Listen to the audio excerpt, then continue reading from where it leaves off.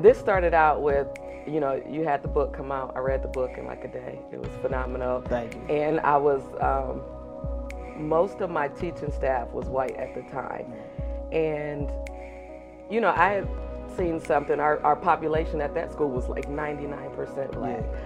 So when I read the book, I said, this will be perfect for them, even though it was kind of directed towards parents. Right. I said, this will be perfect for them. So I had them do a book study. Every teacher, you know, took a chapter, read the chapter, presented on it, and, you know, talked about things that they had learned, which was very hit to all my educators out there. Like, it worked. I'm just saying, it worked out. Yeah. And so that brought up the conversation when we were doing the presentations. And I knew they were a little uncomfortable with it, but as I told them, it was necessary, because if this is what you want to do and this is where you want to be, you need to know who you're teaching.